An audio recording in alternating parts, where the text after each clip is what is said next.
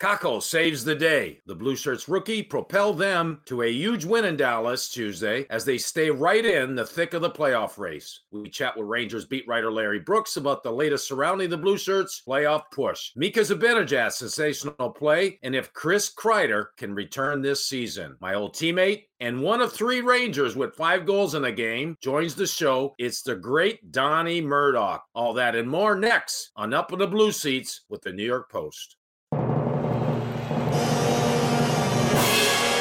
Ladies and gentlemen, we ask that you direct your attention to center ice for a special presentation.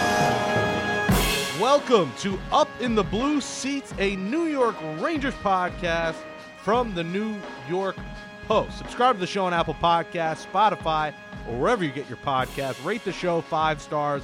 Write a nice review. We will now be releasing episodes on Wednesday afternoons for the remainder of the season, so set your calendars accordingly. The Post Rangers beat writer Larry Brooks is back in the saddle this week. We are also joined by former Ranger and Studio 54 visitor Donnie Murdoch. But now, here's your host of Up in the Blue Seats, number 10, Ron Duguay.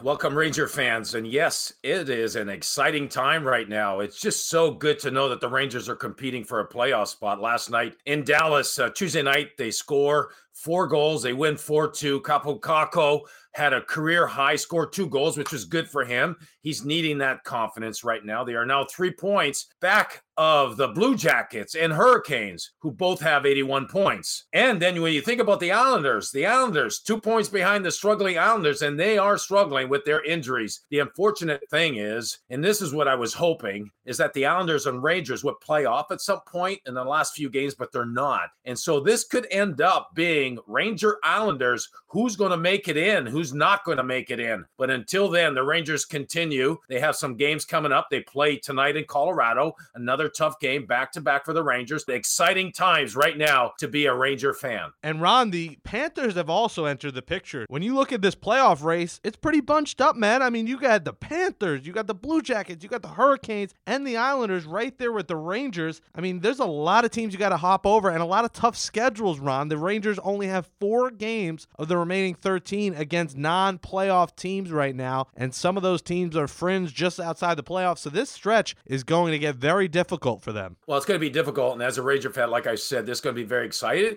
And I'd like to think that if the Rangers can stay healthy, I know Kreider's out of the lineup, but the Rangers can stay healthy and they can get some good goaltending. We've seen them. You saw what they did in Dallas. Dallas is a good team. They can compete against the best. And I think the best, playing the tough teams, brings the most and the best out of the Rangers. So, and it's a good opportunity for some of the younger players to shine right now, like Kakko scores 2 goals. What does this mean for him moving forward? I'm looking forward to the remaining games in the next couple weeks because I think the Rangers have a real chance of making the playoffs. And only 5 games left at home, Ron. And listen, the Rangers have been better on the road. 19-12-2 on the road, 18-16-2 at home. So maybe it is better they're on the road. Is that just a coincidence? Or maybe this team just has a better mindset playing away from home? Well, having played the game, I can tell you your mindset is completely different when you go on the road. Because when you go on the road, you're kind of the underdog. You're not expected to win. And so you kind of go back to the basics, and playing well defensively is basically trying to shut down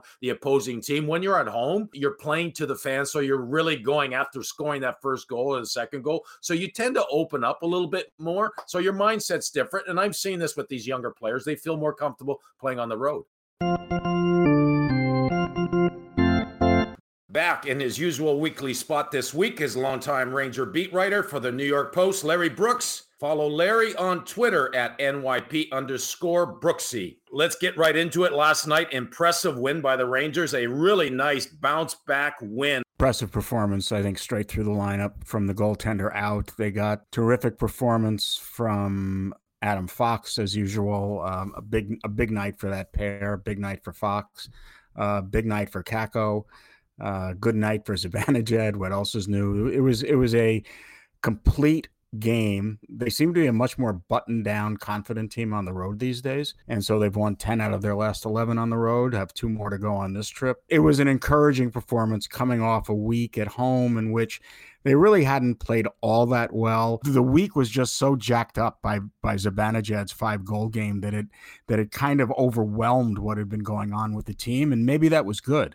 Although Saturday night, obviously, it didn't turn out too well for them against the Devils. Can you put your finger on this young team being a good road team? Because most of the time it's a little bit harder for a young team to perform on the road because of the composure you need to have and the pressure. Why do you think this young team is capable of playing well on the road? I think perhaps they've gotten a little better goaltending on the road the last couple of weeks, the last 3-4 weeks since they've been in this stretch. I do think their goaltending has been a little bit better on the road. But I think when you go back to trying to figure out a younger team, maybe there's a little less pressure on the road than there is at the Garden. Maybe at the Garden, younger guys and even sometimes veterans, and I'm sure you went through this, feel you have to put on more of a show at home for your home crowd. I know the Tortorella Rangers were a more buttoned down team on the road than they were at home because they felt no compunction about going into the shell on the road.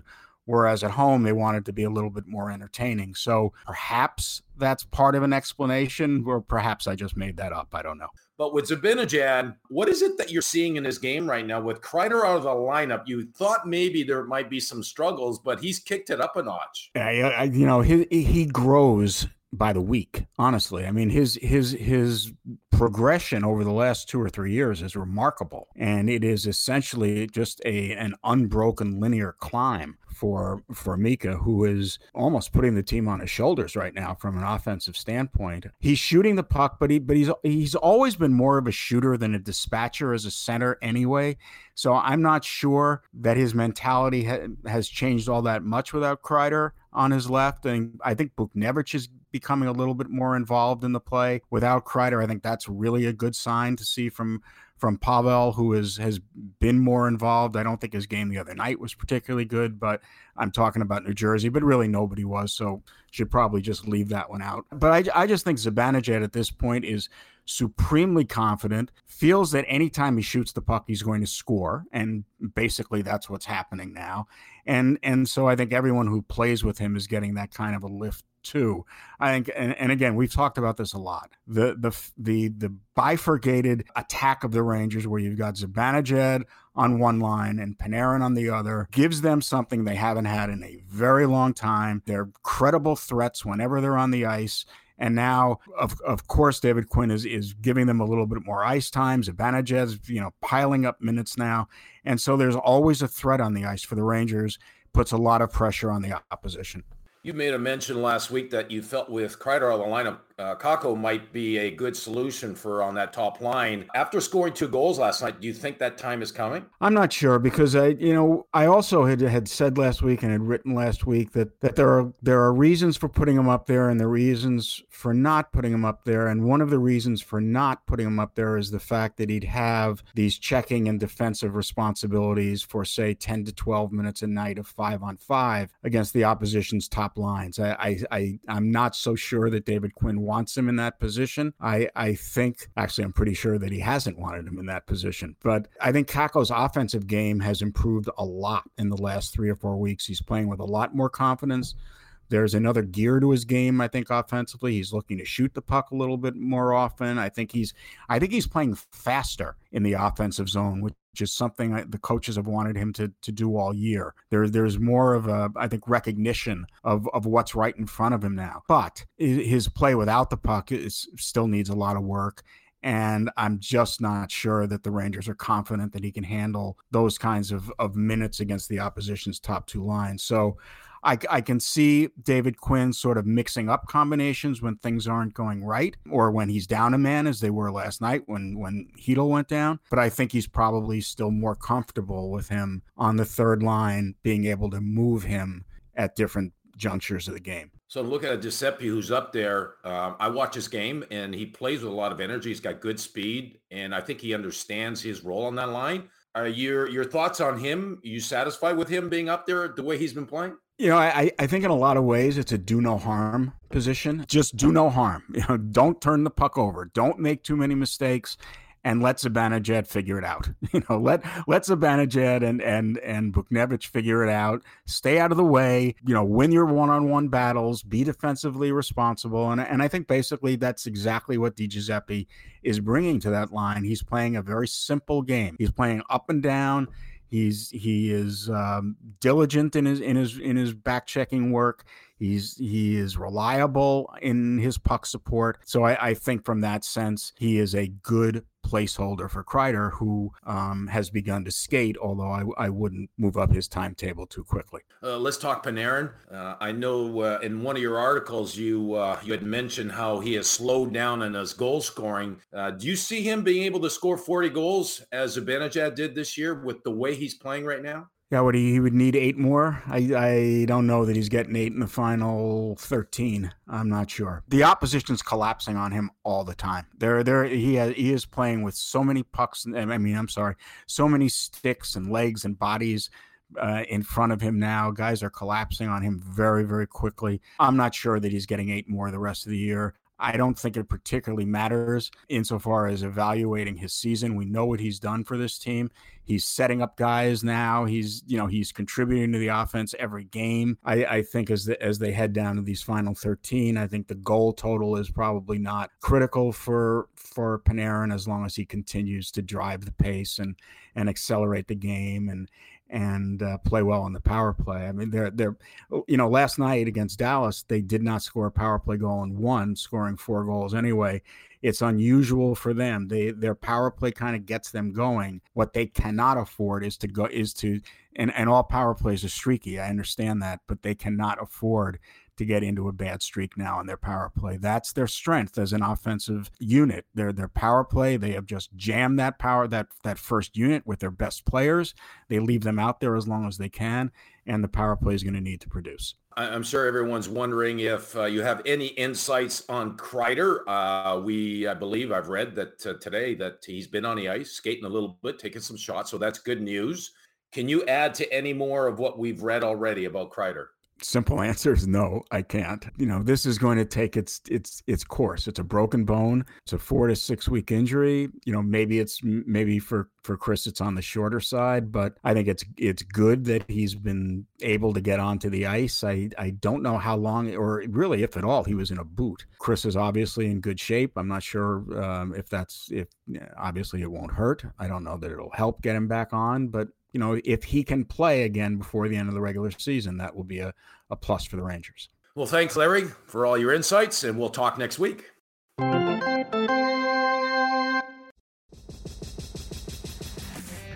10, right wing, Ron Duguay. I belong here. The way I dressed was different. I had the big 80s hair, and I probably became more popular a few years ago with doing television than I was as a player. Walked the streets and people recognized me. It's that time of the show where Ron Duguay tells a story from his past and Ron remembers. Donnie Murdoch, your ex-teammate, joins today's show, and you and Donnie have plenty of memories to share.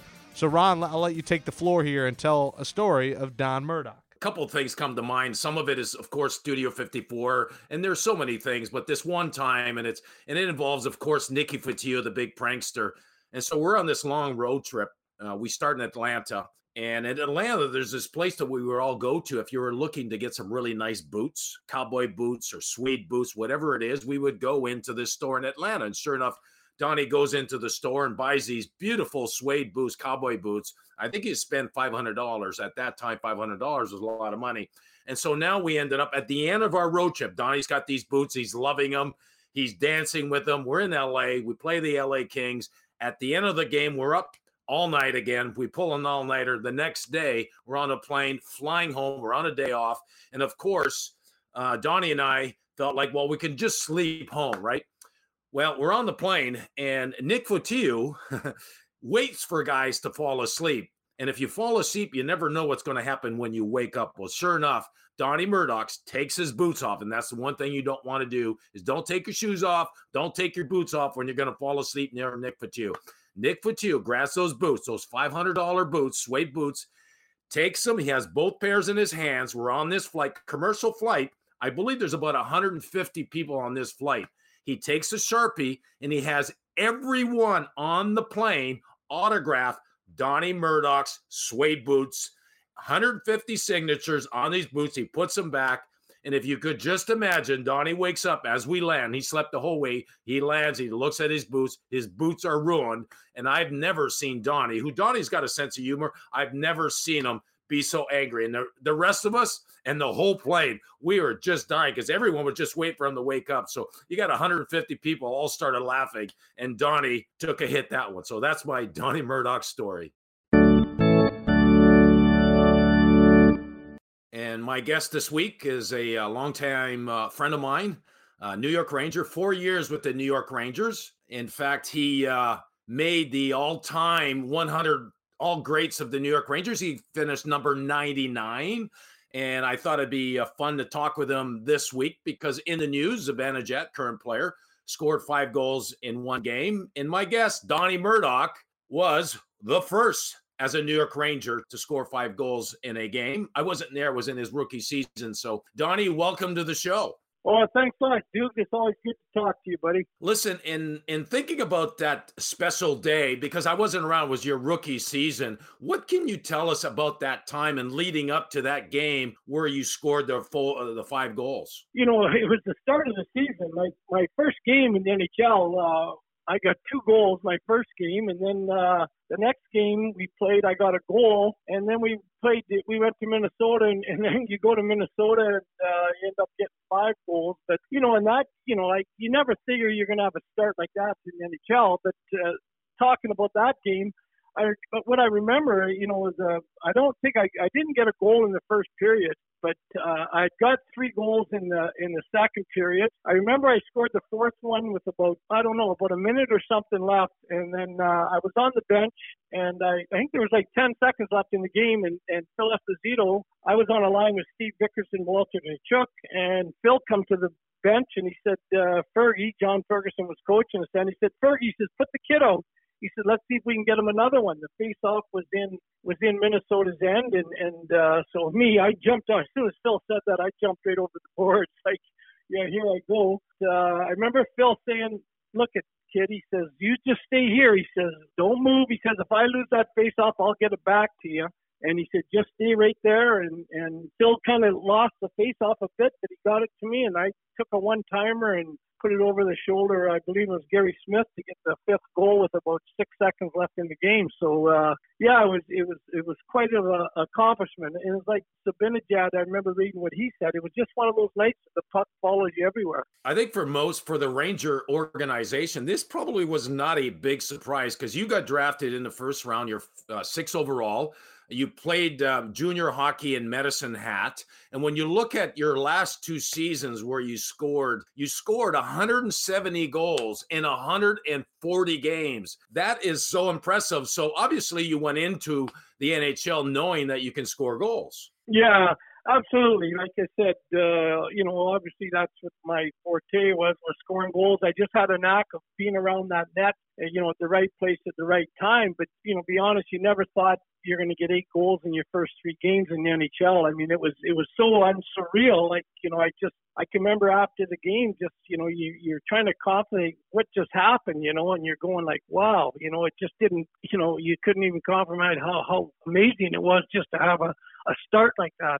And so, Donnie, because I wasn't around, how did this set you up for the rest of the season? Because I know you scored over 30 goals, and I know you got hurt that season. But what did it mean to you as a person, as a New York Ranger? Especially, I guess I want to get into a little bit of what it was like for you to be off the ice. The great Donnie Murdoch, rookie. What did that mean for you off the ice? Well, you know what, dudes, let's be honest, like, you know, you have a quick start like that, you know, and you know, I think I had 16 goals and right off the bat, and all of a sudden you've got magazines coming to you, and, you know, People Magazine, New York Times Magazine, they're doing articles on you. You're getting asked to do this. Well, obviously, having a quick start like that as a rookie, you know, everybody's going out of their way to kind of, you know, hey, here's this guy, look at this guy. And you know, obviously you're getting pulled here and you're getting pulled there. So like I said, it's, you know, it's pretty amazing to have that start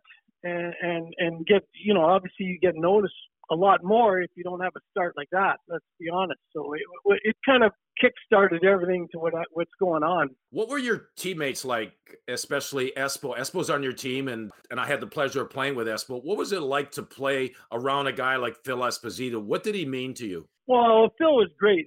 Rod Gilbert was great too. You know, I remember coming in as a rookie year when I went in to sign my contract. I hadn't even been on an airplane, you know, and we flew into New York City, and it was crazy. But Rod was there, and Rod was really good, took me under wing, and Phil was, you know, like, what's better, like, you know, Ronnie, when you come into that dressing room at training camp and all of a sudden you're looking around and there's Phil Esposito, Rod Gilbert, you know, all these guys that are around there that you watched on TV. But it meant a lot for, like, Phil was great. I mean, he was great with you. He was great with all the rookies. I mean, to have leaders like Phil Esposito and Rod Gilbert out there to kind of, you know, to take care of us and stuff like that was pretty amazing. Do you ever think about what your life or your career would have been like if you had decided, because you got drafted by the WHA Cincinnati in 12th overall. Do you ever think of what life would have been like had you have chosen to go to WHA or possibly be on another team in the NHL? Well, you know what, that's a good question. I mean, obviously, you know, you say, well, if you didn't get caught up, I mean, New York City, I mean, I love the city. Obviously, with the quick start and the bright lights and that, I got caught up in it.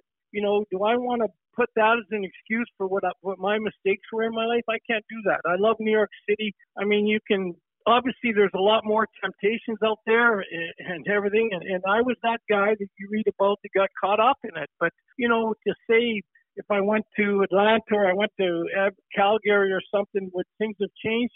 Who's to say? Like, I mean, there's only one person that I can blame for me not taking control better of my life situations, and that's me, Ronnie. You know, I can't blame the city on it. I can't blame other things. I mean, you know, it's something that I live with every day. You know, like I ask myself that question: what happens if you got drafted by Pittsburgh? Would things have been different? You know, I can't look back at that and try to do that because, like, I mean, I love New York City and like I don't want to repeat myself, but like you say, that you read about people get caught up, and I got caught up in it, and it was. Unfortunately, I couldn't get myself out of it. So, Donnie, we have to talk, you and I. In my rookie year, 77, you've been there a year already. We get introduced and we get along really well. And one of the things that we like to do is after a game, go to Studio 54. Studio 54 had opened in April of 77, and we ended up there. We ended up there quite a bit. What are your memories of having gone to Studio 54? Oh, man, I'll never forget the first time I went in there, dude. It's like, you know, I went in there, and it was just, well, like you can say, it was something, it was like being on another planet, you know, to see, you know, especially for a small town kid, you know, you saw stuff in New York City, but that was a little too wild. And then, you know, I can remember, you know, all of a sudden you're running into Mick Jagger and Sylvester Stallone and people like that. And then I ended up being friends with Mark, because everybody knows Mark was the door guy. And, you know, he used to be, you know, you'd come there to be 100 people in line and he would let us in there. I can remember there was, and you know this probably too, Ronnie, we had friends on other teams who were skating around in warm up, and there'd be guys saying, "Hey, Doc, can you get us into Studio 54? I mean, that was the place that everybody wanted to go. And, you know, and to be honest, I'm glad I was one of those guys who got to witness that place. It was something else. And like you said, it was an amazing place. Can you share with us any story with any celebrity that you spent some time with? Because I know Goose Gossage, right? I know you ended up playing catch with him one time where he's throwing with you. Can you share any kind of stories about certain celebrities? Well, like I said, I ended up there and in rooms. I ended up with Mick Jagger and Jerry Hall, and I remember the same night, Jack Nicholson. I ended up with those guys at a party, and I ran into, there's so many guys there. And like, you know, the Rick Gossage story, we ended up being friends, and I ended up throwing pitch with him at 6 o'clock in the morning. In his backyard in New Jersey. We left Studio 54, but he said, "Let's go to my place for breakfast." Yeah, like stories offhand, dude, we don't have enough time, but you know, to think of them. And the worst is I'll probably think of some stories after we hang out, but yeah, I just ended up, you know, especially leaving Studio 54, you know, you'd end up with some people and then you end up going somewhere else. It was a wild place. Yeah, you and I have spent a lot of time in after hours bars. And at that point decide, well, you know what? Let's not even go to bed. Let's go right to practice. So we've done that more than once. Oh, hey Dukes, I had more pairs of sunglasses in my apartment because I used to leave Studio 54 and it was 6 a.m. right out. There was a little place across the street. I used to buy these sunglasses so I could go back into my apartment and people couldn't see what I looked like. Donnie, I need to ask a question because we have fans that are knowing that we're going to talk today, and they have that one question. One fan wants to know, because a lot of what we went through in 79 was documented in a book called Thin Ice. And if you hadn't read Thin Ice, you got to pick it up. What are your thoughts on what you read about yourself in Thin Ice, or about the book Thin Ice? Because Larry Ratso was the writer. Sloman's his last name. He followed us for a whole year and he documented everything. What are your thoughts on that book, Thin Ice? Is one question from a fan. Well, you know what, Dukes? There's a lot of, let's put it this way. There, he, like you said, he hung around with us lots. All of a sudden you think he's your friend. I mean, a lot of the stuff in there, was true. A lot of stuff I think was stretched a bit. But then there was a lot of stuff that, hey, Ratso, this is off the record, and, oh, yeah, don't worry about it. And next thing you know, some stuff come out there that probably wasn't too excited about being in there, worded different than what I would have thought on my stories. But, we were told to let them hang around with this. But, I can remember after the book coming out, talking to JD and a few people, Gresh and them, and said, we kind of thought this guy was our friend. But then again, he's trying to sell books. And I think there were some things put in there that probably didn't want to be in there, but I can see what his point of view is, but like you said, he hung around with us for almost a pretty good year. It's been such a long time, and I haven't really read the book lately. I've got the book, but I haven't read it. But like I said, it's what the guy's got to do, right? Yeah, I think you and I need to get together one time and document everything that we went through, you and I. There's a book right there. That's something we need to talk about. What I'd like to know now, I think what the fans want to know, where's Donnie Murdoch now? What are you up to? What's life like for Donnie Murdoch? Well, things are good, Dukes. Like we talked earlier, I own and operate hockey schools here. I do the radio for the junior team. And like I said, I kind of do a little coaching here and there. And, that's basically what I'm kind of doing now. I was working with my brother. He owned a distributing company for a couple of years, and I was helping him out. But now it's just kind of, looking after the hockey stuff, trying to get involved with some other things, talking to Danny Gare, maybe getting involved with the Can Ice and stuff like that. But right now I'm just kind of doing my hockey schools and enjoying life, Dukes, taking life easy and enjoying it one day at a time. Okay, now thinking about today's game and Donnie Murdoch of the past, if you were in great shape and you were in your prime, stepping into today's game, how do you think you would do? Well, Dukes, I think in the way the game is now, even yourself and us, Dukes, I think because you had great, tremendous speed and strength, I think with the game the way it is now, it'd be perfect for a guy like me, because it's, let's be honest, I grew, when I come into the league, it was the Broad Street Bullies that won the Stanley Cups, and it was pretty physical. You had 8-10 guys, meatheads on each team going at it. But I think in a game like today that's fast and like you said, being in shape and stuff like that, I think I would adapt really well to the game the situation is now. So back in your glory days with the Rangers, you were playing with Espo and Don Maloney. Fans want to know what it was like for you to play with Espo and Don Maloney back then. Well, obviously, playing with Phil was he was the type of guy. Donnie Maloney would work the corners, and Phil would get the puck to him. But Phil would have 2 or 3 guys draping all over him, and he'd make it a lot of times open for me. And like I said, that year he went to the Stanley Cup Finals, Dukes. Freddie Sherrill put us together, and they called us the Mafia Line, the Godfather and the Two Dons, and it's highlight in my career to say that I got to play with Phil Esposito on a line, and like I said, it was it worked really well for us. Yeah, it was a great connection, the three of us. Well, I'm going to end it there, Donnie, and I just want to say to you, we've always been good friends, and you need to really be proud and happy with what you have achieved. I know that you would love to have seen different type of outcome, but you've accomplished some stuff in New York, Ranger fans will always remember you, and I wish you the very best. We'll stay in touch, my friend. Hopefully we'll hook up in New York. Okay, thanks a lot, Ronnie, and thanks again. And take care, pal.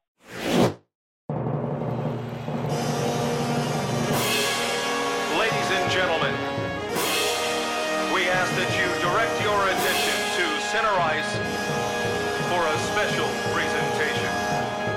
That's a wrap for episode 15 of Up in the Blue Seats. Thanks to our producer, Jake Brown, for producing the show every week. Subscribe to the show, rate us 5 stars, and write a nice review wherever you listen. You can also follow me on Twitter at RonDuguay10. Thanks for joining us every week. Talk to you all next Wednesday.